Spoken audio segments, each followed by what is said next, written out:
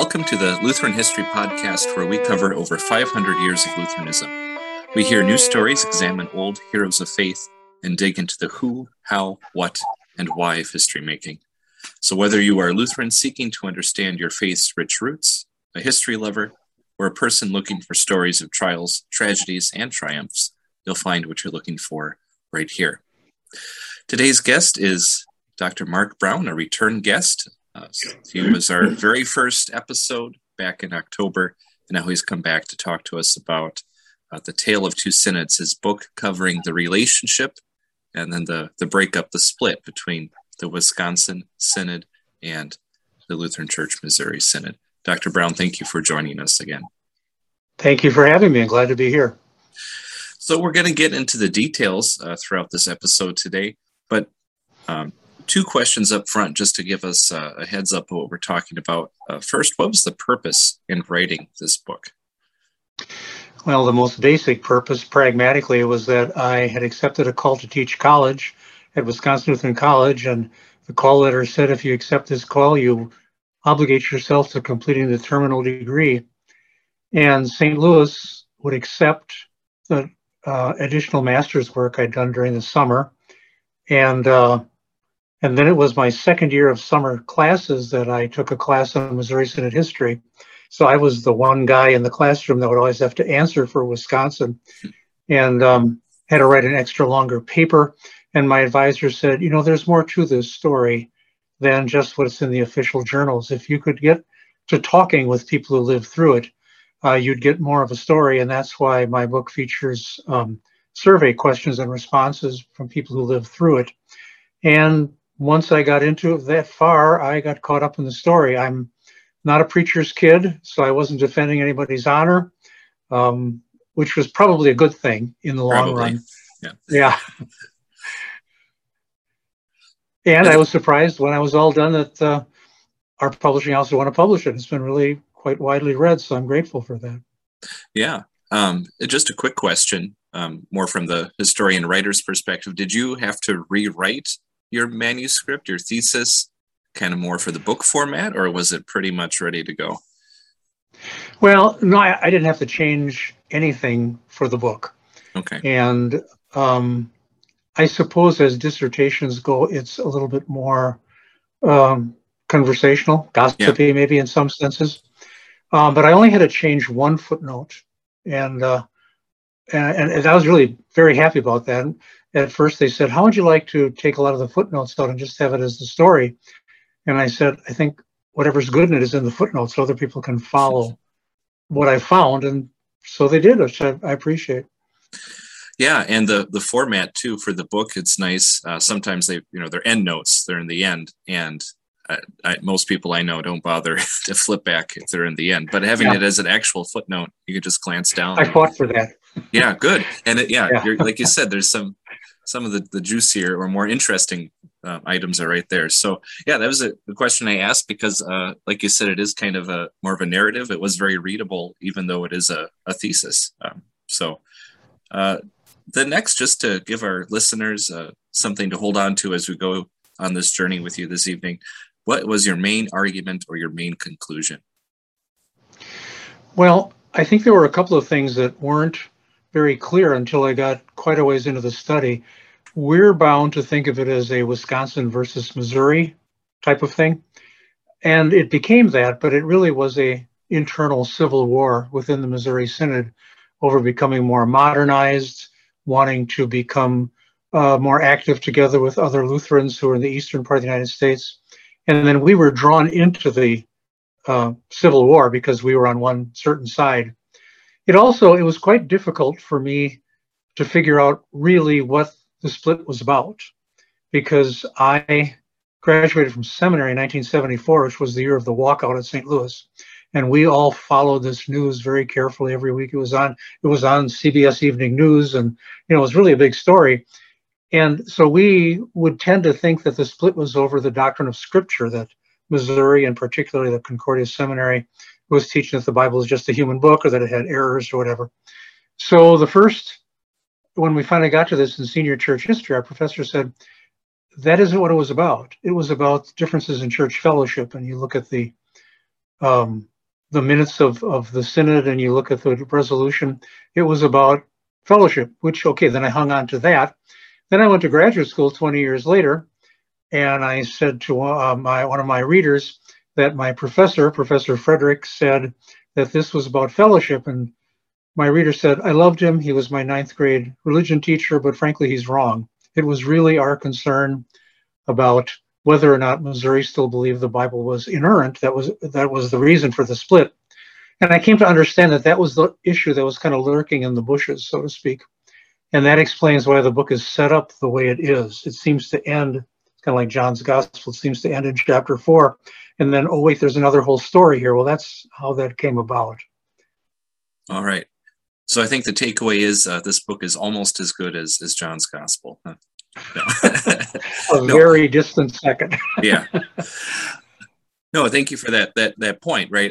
It is about what's on paper, looking at the minutes from the meeting with the split. I haven't looked at them, but I'm sure you seem to say it was about the issue of fellowship, and that doctrine was the official reason for the split. But you found deep down what people were really thinking about, or what their emotions were connected to, is more the Word of God. Is that a fair way to? Yeah, and because it was a civil war in the Missouri Synod, the war went on without us. And when Missouri had its problems at Concordia Seminary, and the faculty and many of the students walked out rather than submit to individual doctrinal examinations, Jacob Preuss, who was the president at the time, said, people have a hard time understanding the doctrine of fellowship, and is this the unit concept or whatever. But you tell them that Adam and Eve weren't real people and that the Bible has mistakes. That is an issue that they can grasp and feel even bothered by. So Missouri kind of went through its own stage of coming to that problem. And that's another whole story in itself. Yes. And I had to be careful that the book wasn't all about that, but it was also about our reaction to things that were happening there. All right. Well, let's get into the content. We'll have that in the back of our minds, the concept of fellowship, but also the doctrine of the Holy Scriptures being kind of at the heart of this entire event. So listeners to this podcast have heard quite a bit already about the Synodical Conference. We've explained that. I think our very first episode, we talked a bit about that. Missouri Synod, the Wisconsin Synod. But we should probably be reintroduced to both the Missouri and Wisconsin Synods, and especially their context of their relationship with one another. So first, what were some of the major similarities and perhaps the non-doctrinal differences between these synods? Yeah, let me just preface that a bit, because the first chapter of my book really was a dissertation requirement to set the scene and talk about how the synods first started. And I would just, as a little commercial plug, by all means, try to get a hold of Peter Prang and have him talk about his book about Walther wielding the sword of the Spirit, because it goes into great detail about these dozens and dozens of little Lutheran groups. Have you had him already? If you haven't, we've been in communication already. So okay. Listeners can look forward to that. He tells in great care what happens in the 1850s and 60s, and all these different little synods separated by distance and by language and by leaders. And that set the scene for, in the 1870s, 80s, early 1900s, some of the synods sort of merged together, and Missouri became a real large powerhouse. And this was always an issue, that by numerical count, they were always the biggest and most powerful synod. Wisconsin admired Missouri, wanted to be like her in many ways, not always, but like a younger sister, always wanted to have her independence. And so we would admire each other, intermarry, teach each other's schools, but still wanted to keep our independence. And but Missouri, like a big sister, was kind of independent of us in a way, too. They were more self-assured. There had been quite an effort back when they first came to America that they had 4 boats and even had an archivist along, which interests every historian, I think. Whereas Wisconsin was much more ragtag, with people kind of running away from Germany and being lost in the farms and the hills, and missionaries trying to find them. And as my book says, at the beginning, Wisconsin was not particularly confessional and a little bit open-minded about having church with Methodists and all that. And that changed in the first couple decades of our history. So at the beginning, you would never have imagined that Missouri and Wisconsin would have a church fellowship relationship.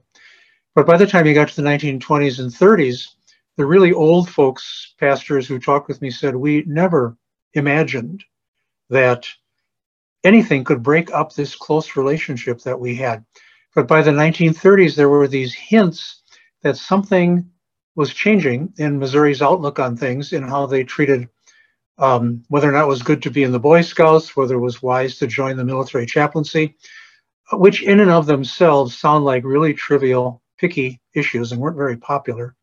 But there was a sense that Missouri was no longer willing to stand against that, but they wanted to be more accepting.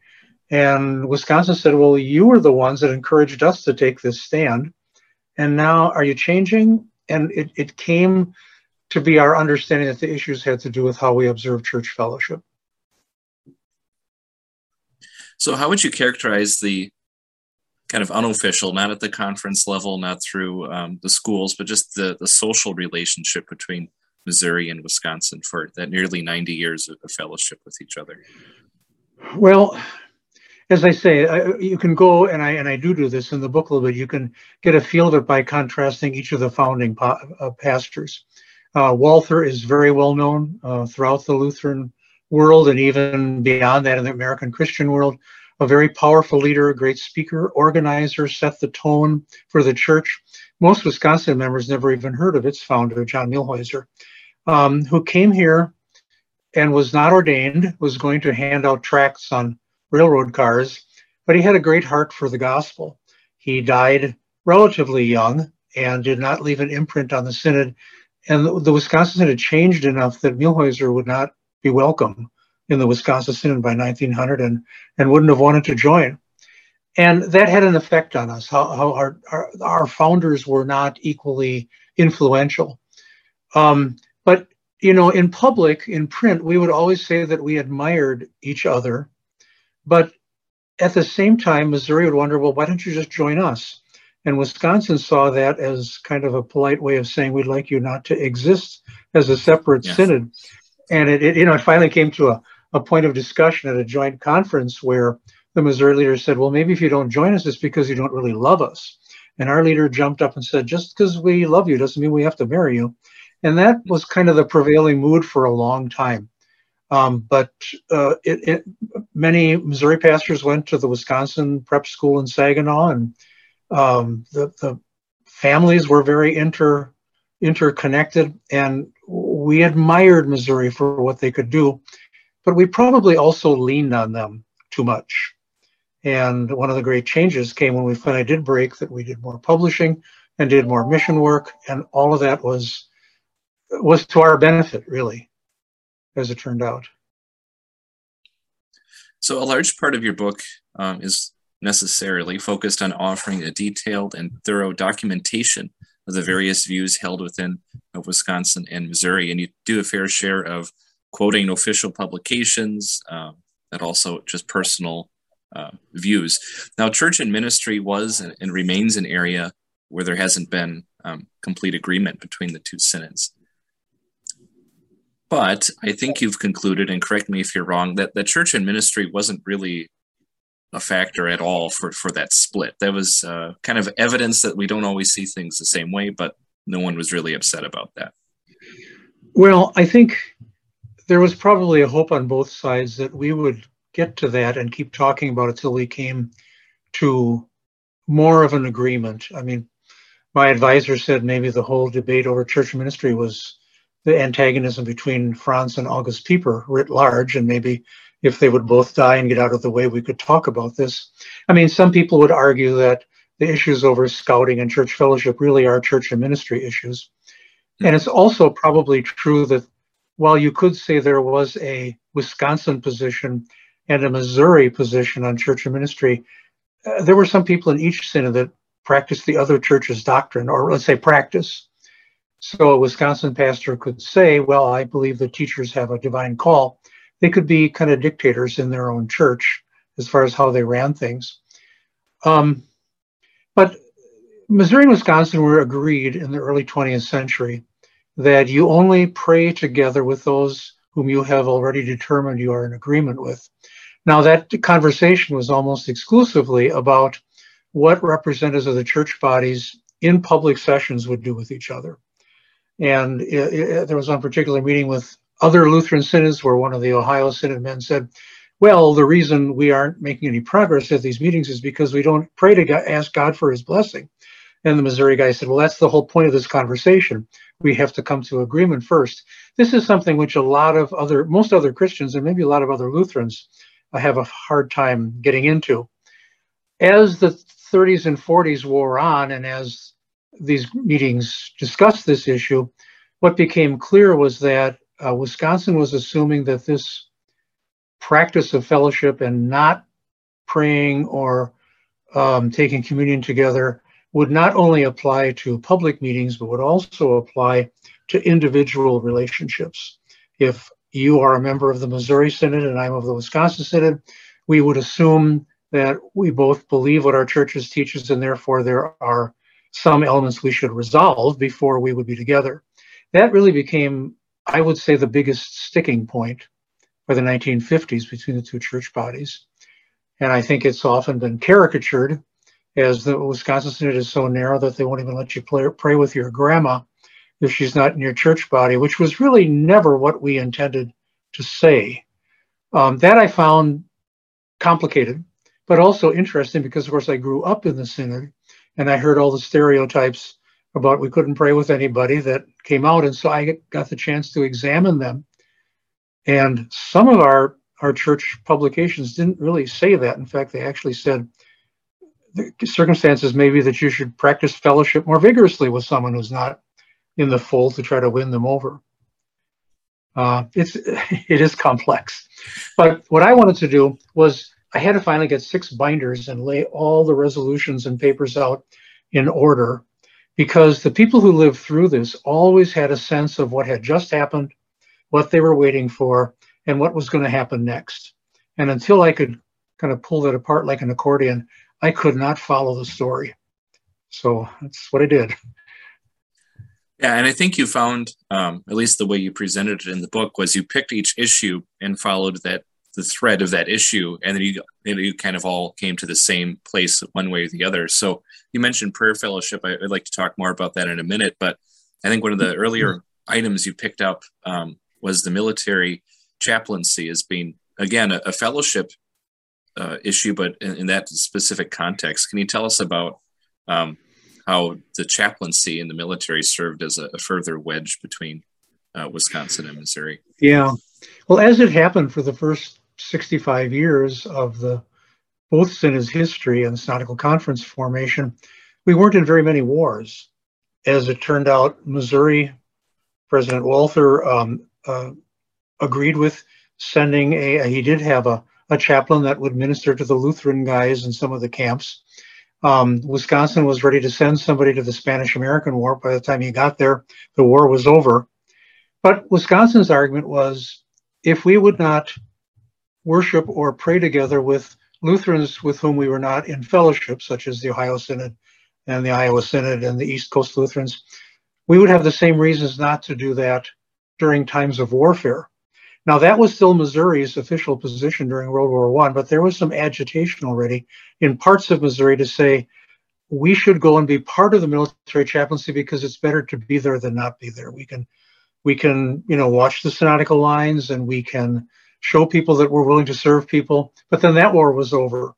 Well, by 1935, Missouri was saying there's going to be a war. And so their president said, we are going to encourage our pastors to become military chaplains. Wisconsin said, what's really changed? What has changed that makes this different than then? And really that question was never answered. And so while Wisconsin would say that we're going to be in the position to have to pray and have church services with all kinds of other church bodies, the chaplain would have to have a whole shelf full of different service books from other churches. Missouri maintained that they didn't cross fellowship lines, but it was a wonderful experience for those pastors, and Missouri showed that it was a much more outgoing and forward-looking church body. And I've still talked to Missouri Synod pastors who are chaplains today, And they say, if anything, the government is far more, what should I say, sympathetic to, maybe that's not the right word, aware of the various differences of lots of church bodies and try to respect that. So, and of course, this was really unpopular in Wisconsin. Not only did our pastors have an exemption from being in the military, they weren't even going to go and, be chaplains there.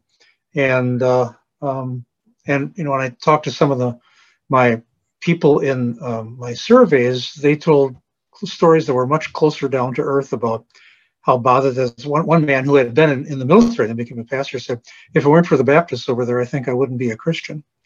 And so that was not and the same thing with scouting. It was not a popular thing to be against scouting because of its religious premises. It's almost hard to talk about this today because now scouts have such bigger and more awful problems than, praying with the Methodists. But the same principles kind of applied. And as this went along, there was a sense in Wisconsin that is Big Sister changing on us? Can we count on them? Whereas Missouri kind of wanted to get us like we were the little sister. They kind of wanted to kick us off their ankles and say, we've got bigger things to do and you're holding us back. Now I speak as a Wisconsin guy, so maybe that's a little bit biased, but that's the way I kept hearing it.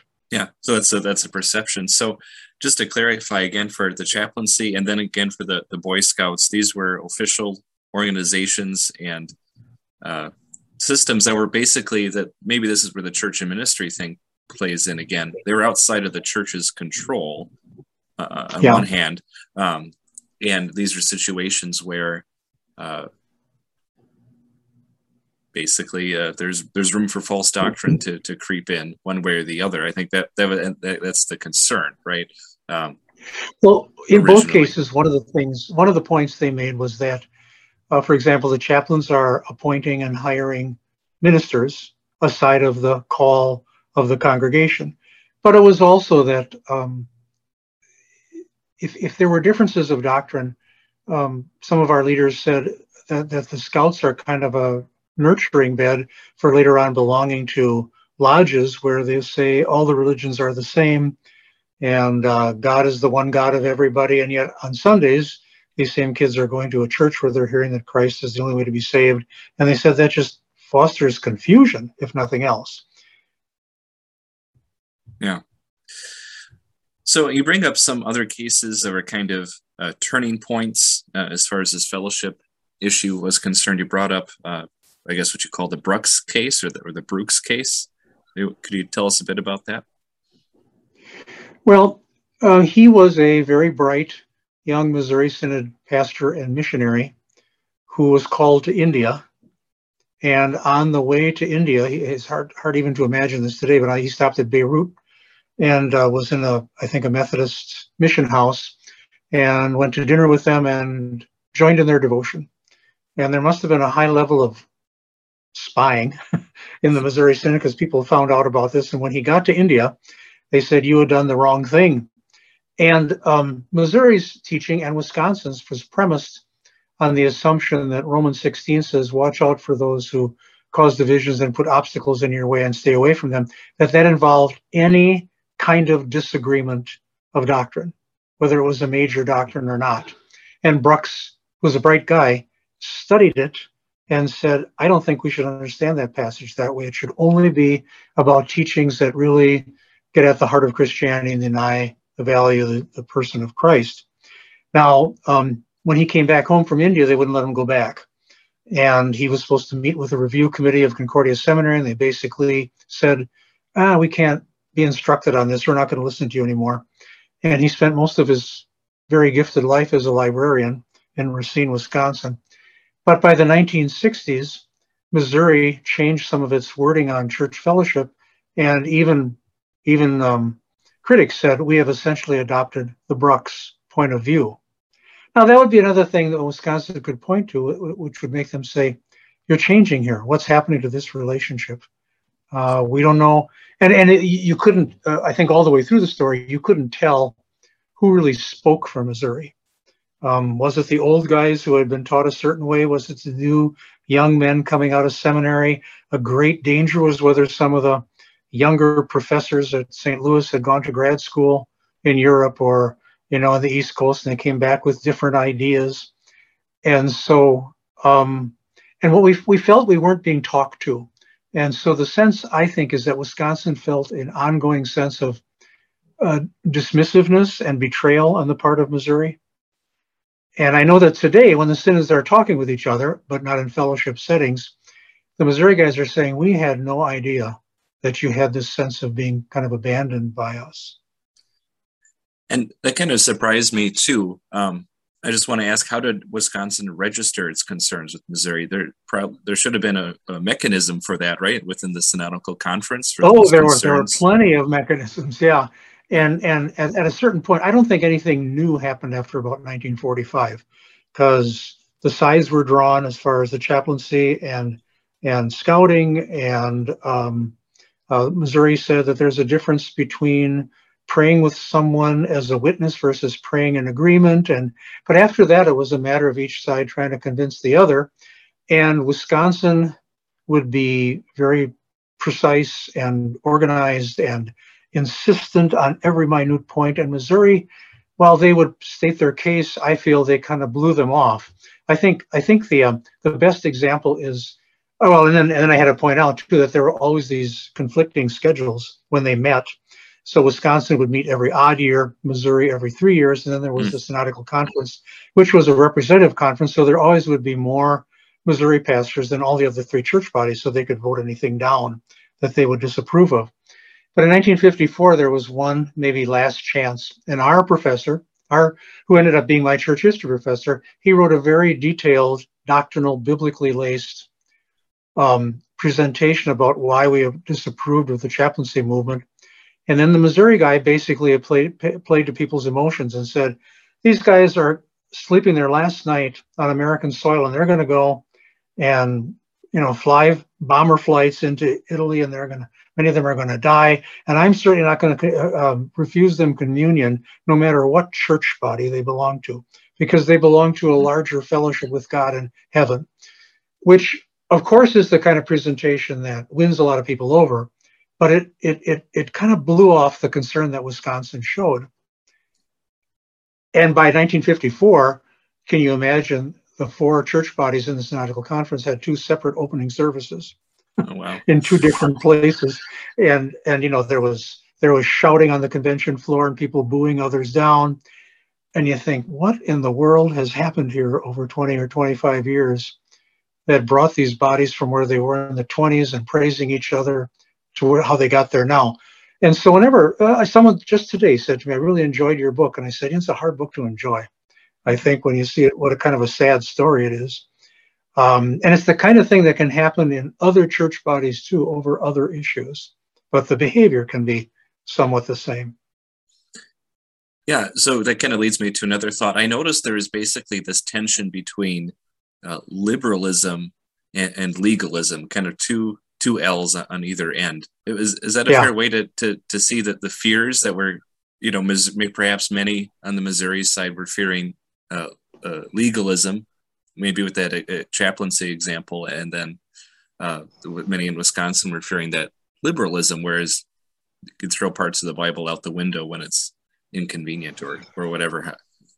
Those would be the words that each one would use their particular L word against the other one. All through the history of Missouri said, we really have conservatives and moderates in our church body. I mean, real liberals, they're in other church bodies, but by the 1970s, it was hard to tell about some of that. Wisconsin insisted that their insistence upon having firm fellowship principles was not legalism, but there were different attitudes in Wisconsin by the early 1950s. And there the question resolved in, all right, we should be patient with Missouri, but for how long? And there was a group that felt we were way too slow to make a break. And there comes a point as if we don't stand up and make a break, then we're really guilty of encouraging them. And I really sympathize with Oscar Naumann, who was the new Synod president as of 53, and he said, it's very hard to determine what an entire church body thinks. We should be more patient, more loving, exhaust more efforts to try to win them over. Now, not many people in Missouri were all that excited about being won over. But, as I've talked about this, even since the book has been done, I would say that we often talk about the synods as sister synods and all the pictures of synods. But when the synods were falling apart in the 1950s, I think a better metaphor is a bad marriage. And you have a couple who's been married for 30 years and they've got children and grandchildren and property and many, many shared memories. They typically will work a lot longer and harder to spare that marriage. Whereas if you were single and just dating and you met the same person, you would say, there's way too many things that are going to be a problem to our relationship. And so there were some in Wisconsin that said, if you don't break in 1955, if you recognize Missouri as an erring church body, but you don't act, then you're wrong too. And that's the beginning of the formation of the Church of the Lutheran Confession, which is a small but very adamant church body about that view. Yeah, and I think you pointed out they had basically said, well, if you declare the Missouri Synod to be officially, was it heterodox or was it an erring church body? Yeah, then you need to treat it as one as soon as you declare it that way. And they didn't have that window of loving patience. They didn't see that as part of the application. Well, yeah, sometimes the illustration they would use is if you tell a person, if a pastor does admonition with a man who's living with someone outside of marriage, they say, yeah, I realize it's wrong. I want to fix this in 2 years. They would say, well, how sincere is that? Of course, that illustration doesn't work the same way today because we have, I don't know how you guys do it. There's so much more living together before marriage. I don't know how pastorally lovingly you do it. I didn't have to live through that so much. Yeah, I think yeah, and the other, and this goes to another point you brought up, Wisconsin. You notice there's a tendency, many people try to treat the Bible as this encyclopedia or textbook where there's this case, there's a problem, you look up the right passage, there's the instant solution. And whether that's with that illustration that you mentioned, the pastors deal with, or with the synods, how long do you wait to have the consequences fall when you declare that there's been an erring church body, right? There's no, other than the Matthew 18, where some people were going by the 3 strikes and you're out. Yeah, pretty but instantly. we would keep our eyes on every Missouri Synod action, every convention, every statement of a leader. And when Wisconsin saw some reason to think, well, maybe they're going to, come back to some of their positions, or maybe they're going to discipline some of the pastors or professors who seem to be teaching and preaching things that are different than the Synod says, and are not called to account. I think, and this is my opinion, I think that the Missouri Synod President John Benken was willfully ignorant of some of the things going on in his church body. He just didn't want to see this happen in his church body. He says, I don't believe there's been any change. And then Wisconsin would, much like the newspaper Christian News, they would point out chapter and verse, and kind of beat all the logic in the organization try to beat it into them. And the Missouri publications were smoother, and some of the writers would wonder if we needed to be psychoanalyzed, what had happened to us. And even the argument that many church bodies in the late 19th and early 20th centuries went through a stage where there are people that questioned if the Bible was inspired, or should we read the Bible more as a mythology or a folk legend? And Missouri said, well, Wisconsin has been so isolated up there in their few churches in the North Woods. They just haven't had to deal with this the way Missouri did, which may sound as though it's an attempt to understand, but it can also be pretty condescending. Yeah. You wouldn't you wouldn't understand, right? So you can't tell us what to do. Yeah. Going back to that marriage illustration you used with you're going to put more work in if the marriage is going south. I have heard someone else explain this whole situation being there's another woman, right? Missouri went to the dance with Wisconsin, but tried to walk away with the ALC. by the end of the Yeah. night. And can we talk about that? The American Well, Lutheran that's Church? sort of that's a tragic story in its own way, because this was what Missouri wanted to do. And the ALC had been formed from three church bodies, which had come in some ways quite close to all being in fellowship with the Synodical Conference only a couple of years before. So to Missouri's point of view, they said, well, let's try to resume those talks now with the new ALC. And so Missouri operated with a document called the Brief Statement, which had every doctrine that they taught, and their view was the ALC has to, any other church body has to agree with what we wrote here. So the ALC says, well, we agree with it the way we understand it. And they wrote a parallel document that showed they didn't agree with some of it.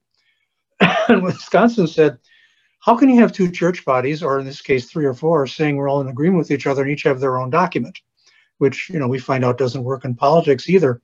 And so there was an effort for the next 20 years to come up with a document that they could all agree on.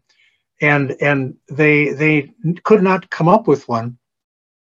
But after 30 years of effort and many changes in Missouri's culture, and by letting loose of Wisconsin and its, admonitions against them, in 1969, they finally declared fellowship with the ALC. It was a very close vote.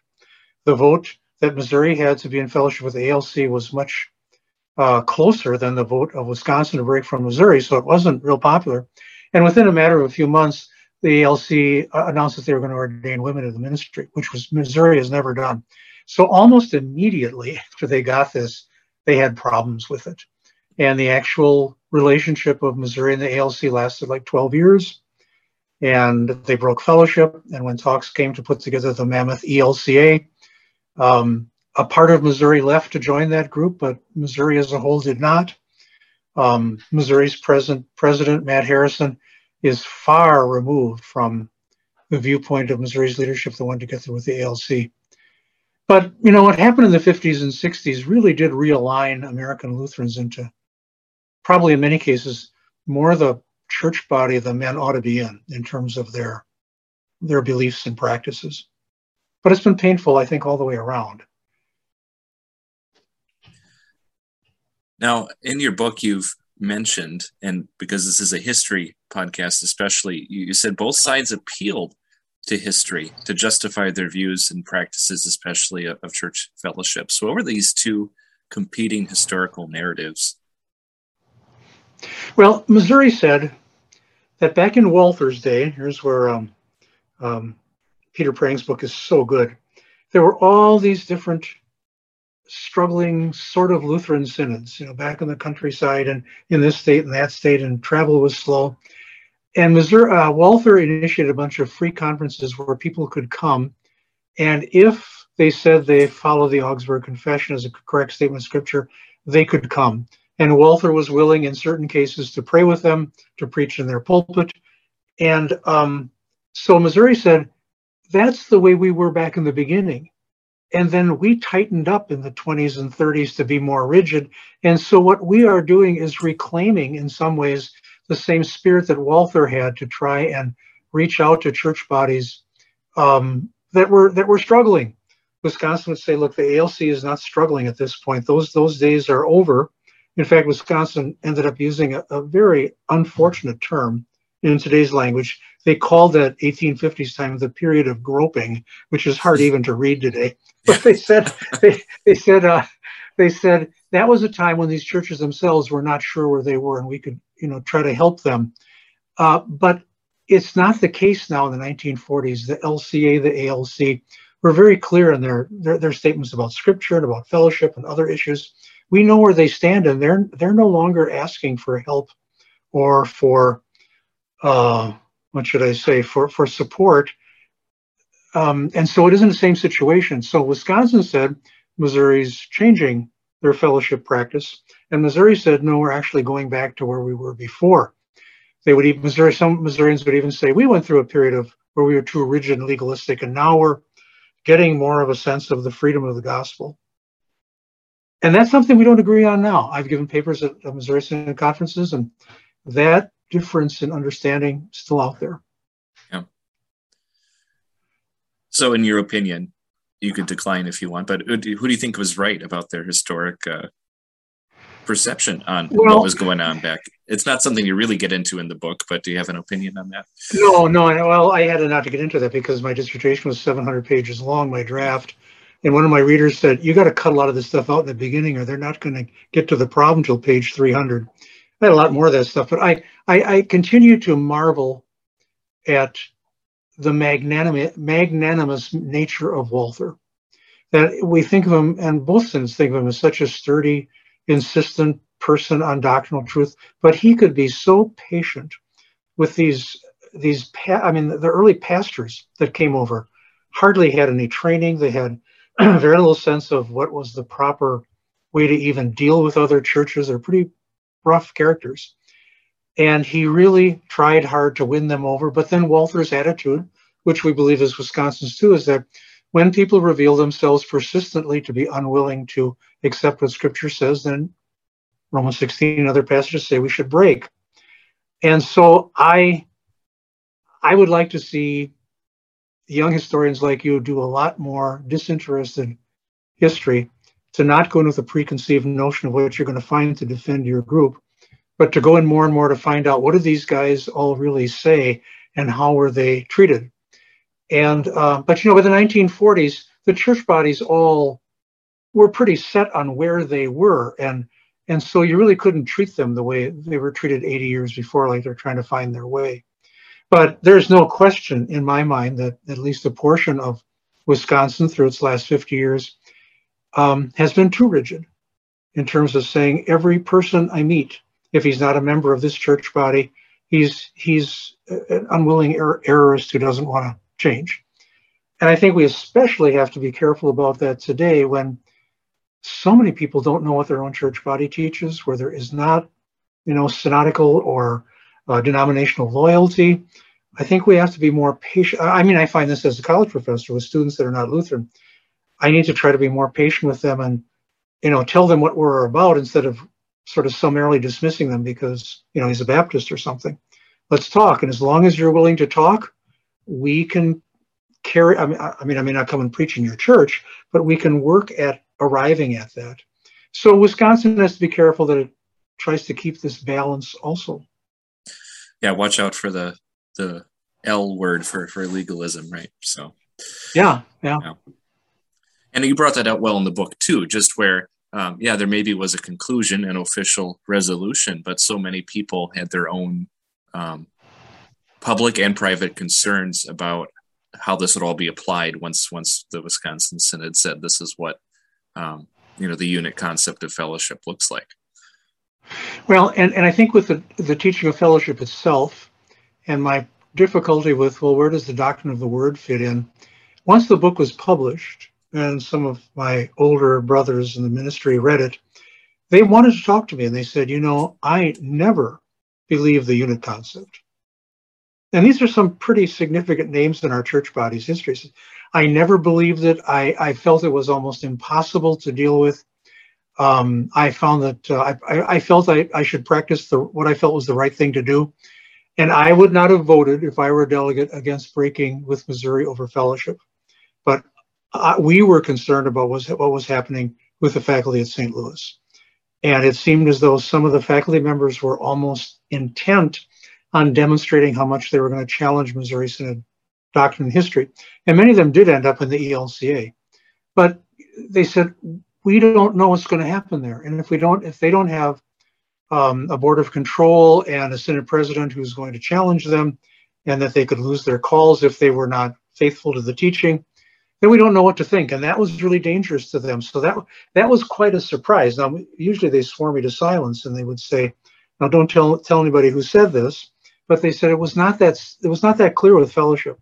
But our concern that there were Missouri pastors who said, one of them even said, and it was published in a Sunday magazine, Easter Sunday, I should say, newspaper, if they found the bones of Jesus in a grave, it would not bother me at all, because Christ is still alive in your heart.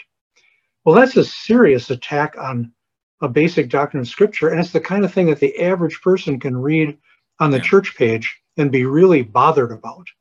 And St. Louis and the Missouri Synod went through a tremendous upheaval in the 70s. And to be where they are now, as far back as they are, is, I mean, many of us just really rejoice at that, even though who knows if we'll ever be able to do church again or not. But we're at least happy cousins with each other, if not sisters. We've used pretty much every family metaphor out there. Yeah, I think so, yeah. No weird uncles, we hope, but yeah. Well, and just to throw another one out there, I've heard we were kind of the ugly stepsister kind of feeling was another one too, where for a while in the illustration you used, Wisconsin was the anchor holding back the cruise ship that was going full speed into progress in modern America, right? Kind of that resentment towards Wisconsin too. Well, that metaphor was used on both sides in Missouri. There were a lot of conservatives yet in Missouri that lamented when we broke fellowship because they said, you are an anchor for us. And President Toppy, who always wrote the editorials, he said, we're not going to be a dragged anchor. I mean, if the progressive side of Missouri wants to advance and we're, an obstacle to them, well, then they're going to go their own way. But really one of the most fun parts to read for me was the responses of the old pastors when I asked them how things changed in Wisconsin since 1961. And there were serious fears among many of them that we could not survive without Missouri. But as it happened, there was a baby boom going on there. I was part of that generation. There were so many of us that they had to build new residence halls at every college, huge class sizes, and more guys wrote and were published. And one of the pastors said, it was like being a little kid and taking your swimmies off and finding out you could swim without them. We could make it without Missouri. And so as Wisconsin opened missions in other parts of the country and had record-sized classes and open mission fields in other parts of the world, tremendous amount of self-confidence at that time. Missouri was going through this terrible rupture, and nowhere in print did I ever find any Wisconsin person kind of, tisking them and saying, yeah, too bad, you should have listened to us. Maybe some people privately felt that way, but every expression was just great sadness to see this great church body that we had so loved and admired and worked with side by side. To go through this was just really painful to these men. That's really heartrending to read some of that. So as Wisconsin was working through this process, going back into the 50s now, what were some of those efforts to clarify and solidify that doctrine of fellowship, especially that prayer concept? Well, I don't know if I could even name all of them. I know that there was an official letter sent by the Wisconsin president to the Missouri president, and then they had discussed it in convention, and Wisconsin thought it was a very fair rendering. What Wisconsin complained about is, all right, you haven't really arrived at fellowship officially with the ALC, but you keep on having meetings and gatherings and church services together as though you were resolved. President Brenner said that there are numerous, how did he put it? It's a little twisted turn of phrase, but he said, you continue to practice fellowship in anticipation of a union which has not been realized. And of course, Missouri would say, that's okay. It wasn't such a big deal. We all got along well. In the early 1950s, Wisconsin published a series of 10 tracts, 8-page tracts on the different topics to explain themselves. And I think every WELS pastor ought to read tract number 10 about how broad Wisconsin was about trying to help people who are still struggling to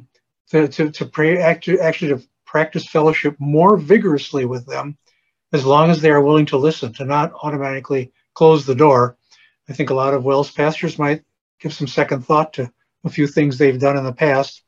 And then there was a fraternal word and a fraternal thing examined and a counter. I can't tell you all the ones there, but the drama comes when the Synod conventions come, and there was always a convention committee on church fellowship, church affairs, but there was a standing committee also. So the convention committee they sometimes get to the convention 3-4 days before the convention started and talk about this stuff day and night.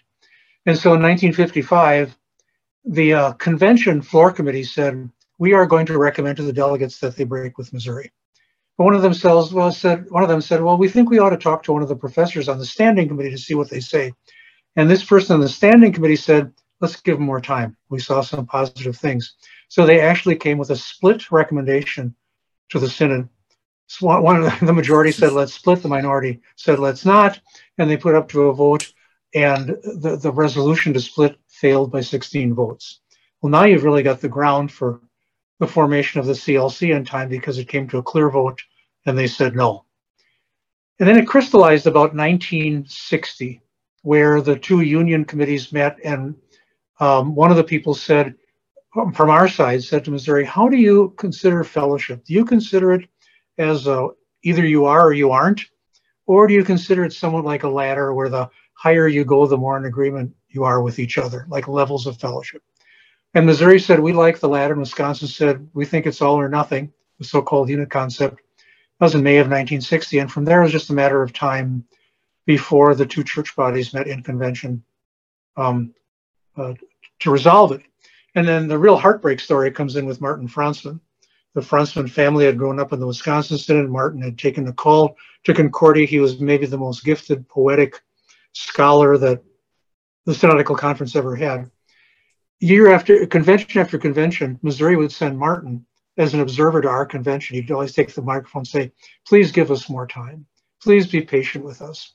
So what did Wisconsin do in 61? They chose his brother, Werner, to be the chairperson of the floor committee on church fellowship. And after Martin pleads that we don't break yet, Werner says, we have gone the last step we can. Now a sterner kind of admonition is needed.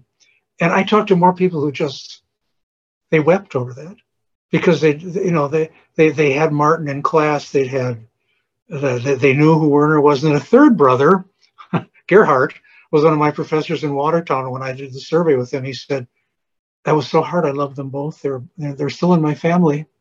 And so there was the dramatic and the personal side of this. The story sounds like a lot of dry, dead old Germans arguing with each other, but there was a a strongly held sense of great loss.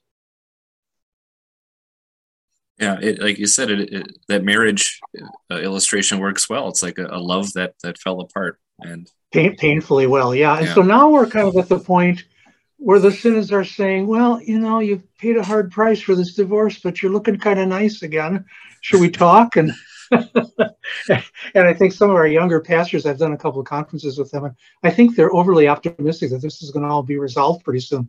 The last time I talked to Matt Harrison, the president of the Missouri Synod, he said, you guys were right to break with us. That was the only choice we left you. We kind of went out of our head for a while. And he said, don't be in any hurry to come back. We have way too many things to fix on our own plate before. Yeah. I mean, there's the marriage metaphor right there without the word. Yeah.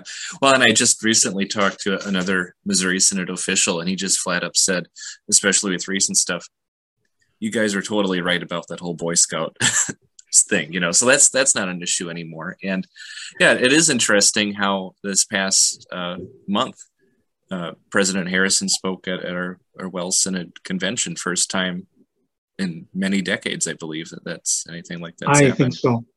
And you've probably heard about the outside of fellowship gatherings that they're open to everybody. Yeah. And I remember the first one I went to in New Ulm, there was President Schrader and President Harrison sitting with each other at dinner, having a good laugh. And then they're both amateur musicians. They played a little music together.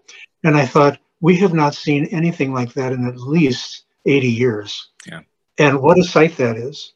So, but just to go back to something I said before, I think it was helpful that I did not have an oar in the water, so to speak, to defend my great-grandfather's actions or something. And when my book was reviewed in one place, there was a retired Wells pastor who said, nobody from my generation could have written this. There was just too much emotion involved. And I think the story is inherited a different way by people who didn't live through it in the same way. I mean, my life just went on. I was at a giant Wells church and nothing changed for me, but other people didn't have that experience. So we talked about the kind of the emotional, the personal side, and now kind of the way things are now, at least on the official level. We got a 100, 260-year-old sisters looking at each other and saying, I guess we have a lot in common still. But as you said, too optimistic to say anything's going to happen anytime soon. But what are some other long-term impacts of that split upon the Wisconsin Synod itself? Has it gone through a cultural change, an identity crisis? What did you find? I wouldn't say that. I think that there has been, some people would debate with me on this, there has been a segment of the Wells Ministerium who is practicing fellowship more tightly than that generation did. And it was really remarkable to find some of these documents that were written back in the 50s that, in spite of all the turmoil then, recommended a more open-handed fellowship for the weaker brother than what these pastors would do now. I think there's another group, however, who says, I wonder if that whole history was right, and they may try to be more open with relationships even beyond the old Synodical Conference of the Lutherans. I think they find themselves sometimes getting burned that way. You know, one of the things that happened was that there were groups that were dribbling out of the Missouri Synod all over the United States, and they were looking for, an Orthodox pastor, and looked to Wisconsin. They felt they couldn't trust what Missouri was graduating. And so in the Northwestern Lutheran, you'd see this, looking for like new mission openings, and they had names from all over the country, places. We'd never had churches in Georgia or, New Mexico or wherever. And so I knew quite a few people who served a church that was made up largely of old Missourians who had left. And on the one hand, they could say these people were often well instructed in Scripture. They were hard workers. They learned how to be energetic laymen in the Missouri Synod. There also were some cases where they were quite reactionary. And anything they saw changing in Wisconsin, they'd say, oh, that's how Missouri went. No, they're using a new modern translation. The pastors are wearing white gowns. They got banners in the church, just like Missouri. So if you got some of those pastors to sit down and talk about it, they may say that was sort of a mixed blessing. But I think in some of the publications that Wisconsin has done, I think especially of the People's Bible, it was an energetic task to do a commentary on all of Scripture. And we have all Wisconsin people who wrote for that. We've done more publishing in various areas. I did one of the People's Bible, and when I went to school in St. Louis for graduate school, some of these guys almost wanted my autograph because they said, we really like this stuff. No, others not. And we had to stand up on our own. I think as I say, I think there can be some reactionary attitudes. There's an old saying that says a burnt dog doesn't just stay away from a hot stove, it stays away from every stove. And I think the generation that was in school in the early to mid 1960s, many of them decided, I'm just going to stay away from everybody who isn't in our church.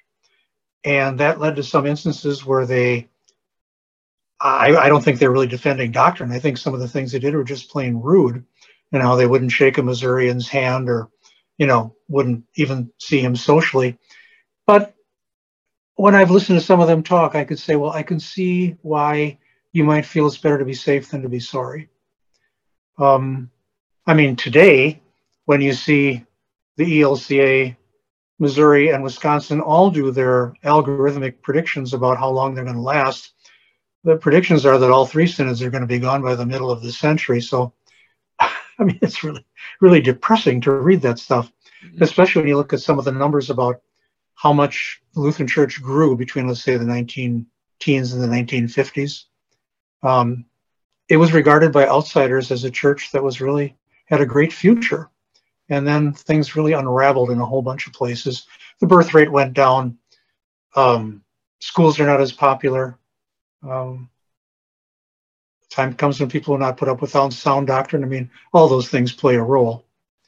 But Missouri has lost the equivalent of at least one Wisconsin. I think the ELC has lost the equivalency of two Wisconsin synods in size. And,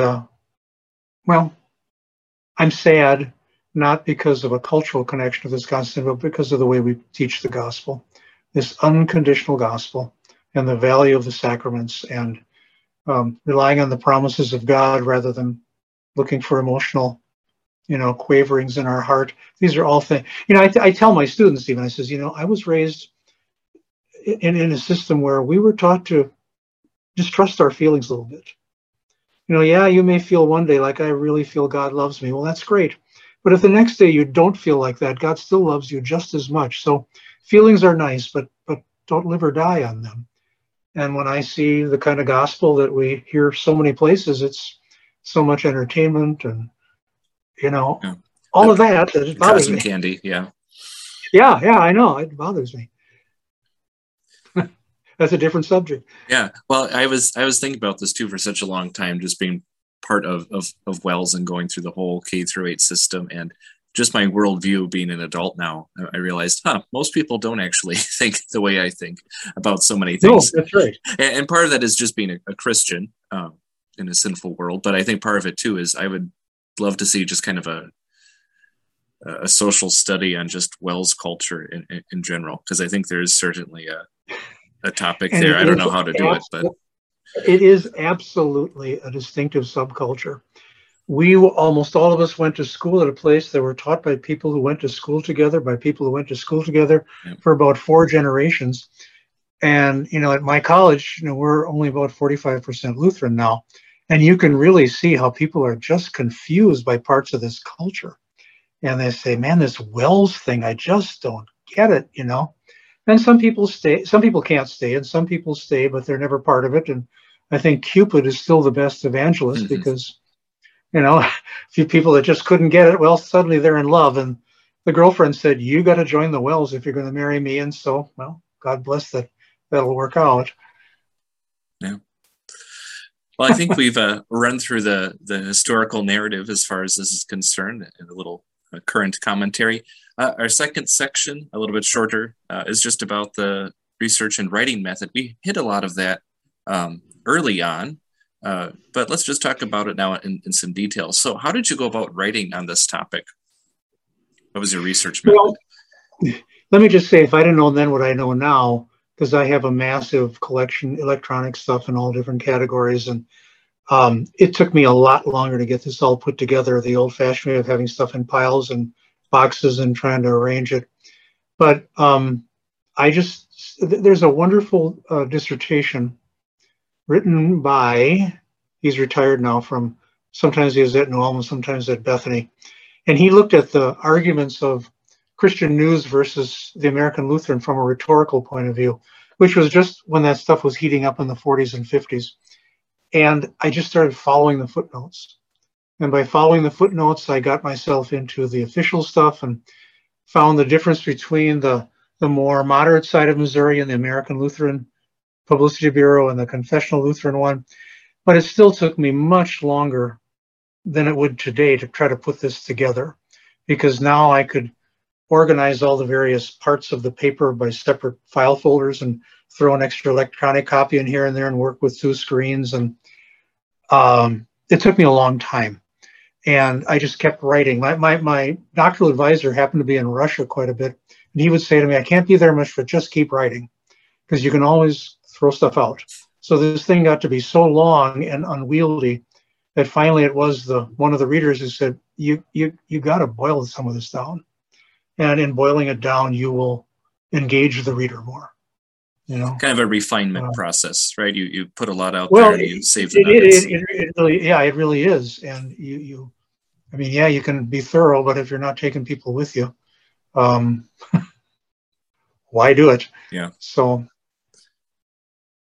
and then when I was just about done, many doctoral programs have what they call a dissertation lady, somebody who's maybe an English teacher for 70 years, and you have to pay her to go through the whole thing for every comma and semicolon and dangling modifier. As it turns out, St. Louis's dissertation woman broke her hip and had to have surgery.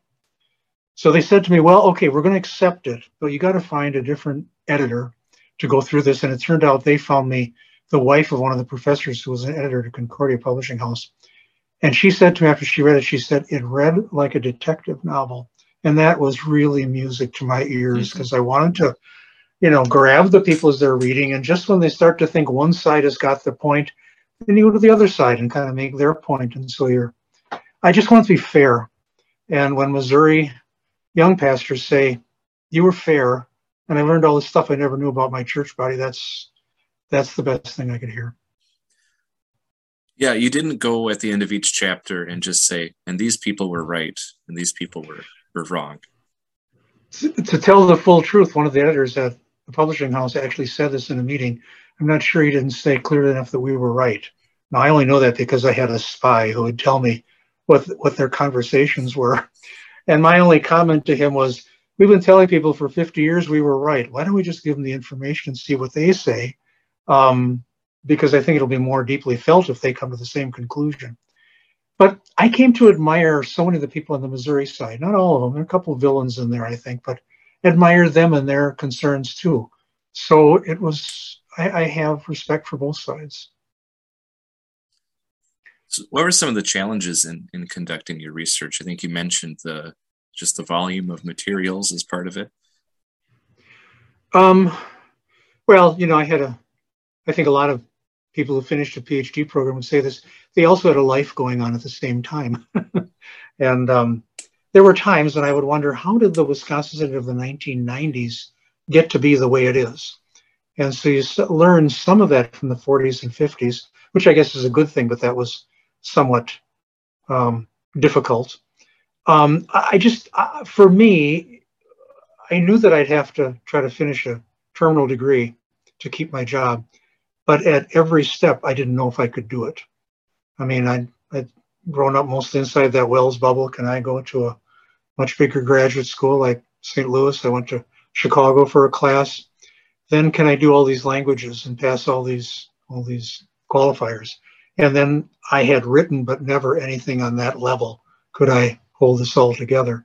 So I was not assured at all that I could really finish this. So that was a challenge. Now, I don't know if this is a fair question, but I thought I'd ask, are you aware of any criticisms of your book? And if so, what are they? How do you respond to them? I haven't heard about too many. I'm sure that there are some. I mean, some people just don't like what I found. They're not angry with me, but this was what this was about. I'll never forget giving a talk about the research before I was done with the book at a fairly large group of people in the Milwaukee area. And one mother with a high school age daughter came to me and said, I am so ashamed to find out that this is what the Synod split over. And I would leave the Wisconsin Synod today, except my daughter is still in the Lutheran high school choir in our area, and she wouldn't be allowed to sing in our church. She said, we went to all that effort and struggle over that. And that was really shocking. I had a family member who just thought this was the most awful thing to study. Oh, the Wisconsin Synod. Oh, these old pastors. And finally I said to her, look, there are people that do dissertations on Hitler too. That doesn't mean they like him, but they're trying to understand him better. I don't want to name any names, but I think there are some people in some places. I mean, if as long as they say it's fair, they don't have to like it. One professor at St. Louis just didn't like the title "A Tale of Two Synods" at all because he said it sounds like it's a fictional work. And actually, I chose it more because it would fit on the binding of the book. It was a real. I mean, if you ever find the original dissertations, these long 6-syllable words. Yeah. And the woman who bound all the dissertations at St. Louis said, "I'll never get at that on the binding." And I says, "Well, we've kind of talked about it as a tale of two synods," and she said, "Perfect." So that was that. You do sometimes judge a book by a cover, so you have to keep that in mind. Yeah, and I should say I had nothing to do with the picture on the cover, but I think it really captured something. Yeah, tell me what it is. I don't even know what it is. It's a picture of a sort of a post World War II neighborhood. You know, kind of modest houses, the church in the distance. And what gets me is the lawn furniture. That's what I remember when I was a kid. And so you look at it and you imagine that one house is a Missouri guy, the next one's a Wisconsin guy. Okay. And the church is eventually going to leave them to have disagreements. I mean, it feels like Leave It to Beaver, kind of with some danger in it. Kind of rocking the peaceful suburban world, huh? Of the and for Lutheran families, peaceful church world too. Yeah. All right, and this is my last thing, more of an observation with kind of a curious question, and it's kind of an odd question, but I'm just curious. So okay. I've noticed, especially in that earlier sections of the book, that that I was already aware or had heard at least anecdotes or even specific phrases that you use to characterize the two synods' histories and their figures. Some of this I could remember back in 7th and 8th grade catechism class, where I don't know why it just could come out as part of this is part of our history, our heritage. This is the past, and this is how we view things today. And of course, I picked up other things in college and seminary. So do you think your book reflects and simply documents common elements of Wells' historical narratives? Or do you think it's possible that your book has done a large role to shape Wells' views of history in this specific section? I don't think I've done anything to shape them. When I did the survey of the pastors, I said that there were some who have said that they viewed the Missouri Synod as triumphalist, and that the Wells suffered from small synoditis. Those are actually other people's terms. Some of the more moderate Missourians in the 60s and 70s accused Missouri of being triumphalist, which meant that they thought they were always right and that they assumed that God was on their side. And today, and they certainly made their case, but today there are more Missourians who kind of are embarrassed at that and say we have to be careful not to be triumphalist, that we're always right. So I simply threw back at them the term that I had heard people say. And I had heard that way back, that one of my professors had been in the Missouri Synod. When he talked about the beloved Synod, he talked in a way that Wisconsin guys never talked about, how much he loved his church body that way. Small synoditis was a phrase that President Toppy used right at the time we were going to break, in an editorial where he was afraid that it was small synoditis was a kind of sort of a woe is me kind of an attitude. We can't do anything. We don't have this or that. And he said, we have lots going for us, but we have to get over that. It's almost like being in Milwaukee and having Chicago down the road. There's this persistent inferiority complex about everything that people can have. I think those were both there all along. Now, there were some people who said, I never heard that. And there are other people who said, man, I heard that all the time. And one thing I did learn is that the feelings about the synods were quite regional. People in Nebraska felt much different than people in Western Wisconsin or Michigan. And so it was a little confusing when pastors moved and changed districts. Had to get used to a different cultural norm in their pastoral conference. Well, interesting. Well, that helps explain some things. Well, I think we're at the end of our interview time. We've gone a little bit over, but thank you for your time today. Do you have any other projects, history projects that you're working on? You're in retirement now, so congratulations on that. Thank you. I have the idea for a few things, but the project I really have to get done is something that must have happened when I stayed too long at lunch in New Orleans with some of the publishers at Concordia Publishing House, and they asked me if I would do a Concordia commentary. And so I'm in the final throes of getting Judges done. I've had it for 2 decades. I told them, I'm not a Hebrew teacher. I'm going to need time. They said, we'll give you time. But so now now those are long. Those big blue books are. My draft is about 1,200 pages now. I have to cut it down a little bit and tighten up. But it's largely done. But now I have a serious deadline in the middle of next year. So I can't feel like hardly doing anything until I can put that away.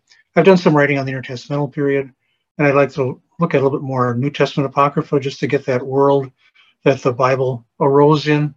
I have a few ideas of things I'd like to look at in American Lutheran history, and have written a few things that are like in Logia or Concordia Historical Institute Journal. But I'm enjoying going over to the archives. They're just about 5 miles from my home here, and just filing and scanning and looking for things. And writing gets to be, I can hardly write anymore unless I am in danger of being seriously shamed to not be done. But I love to look for the stuff and find it. So we'll see. All right. We'll be looking forward for whatever you come up with next. So thank you, Ben.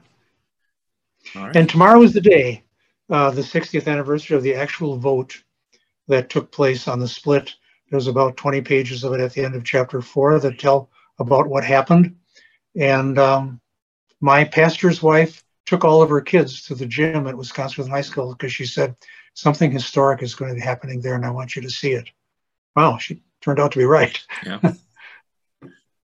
All right. Well, thank you for joining us today. Well, thank you. God bless your ministry.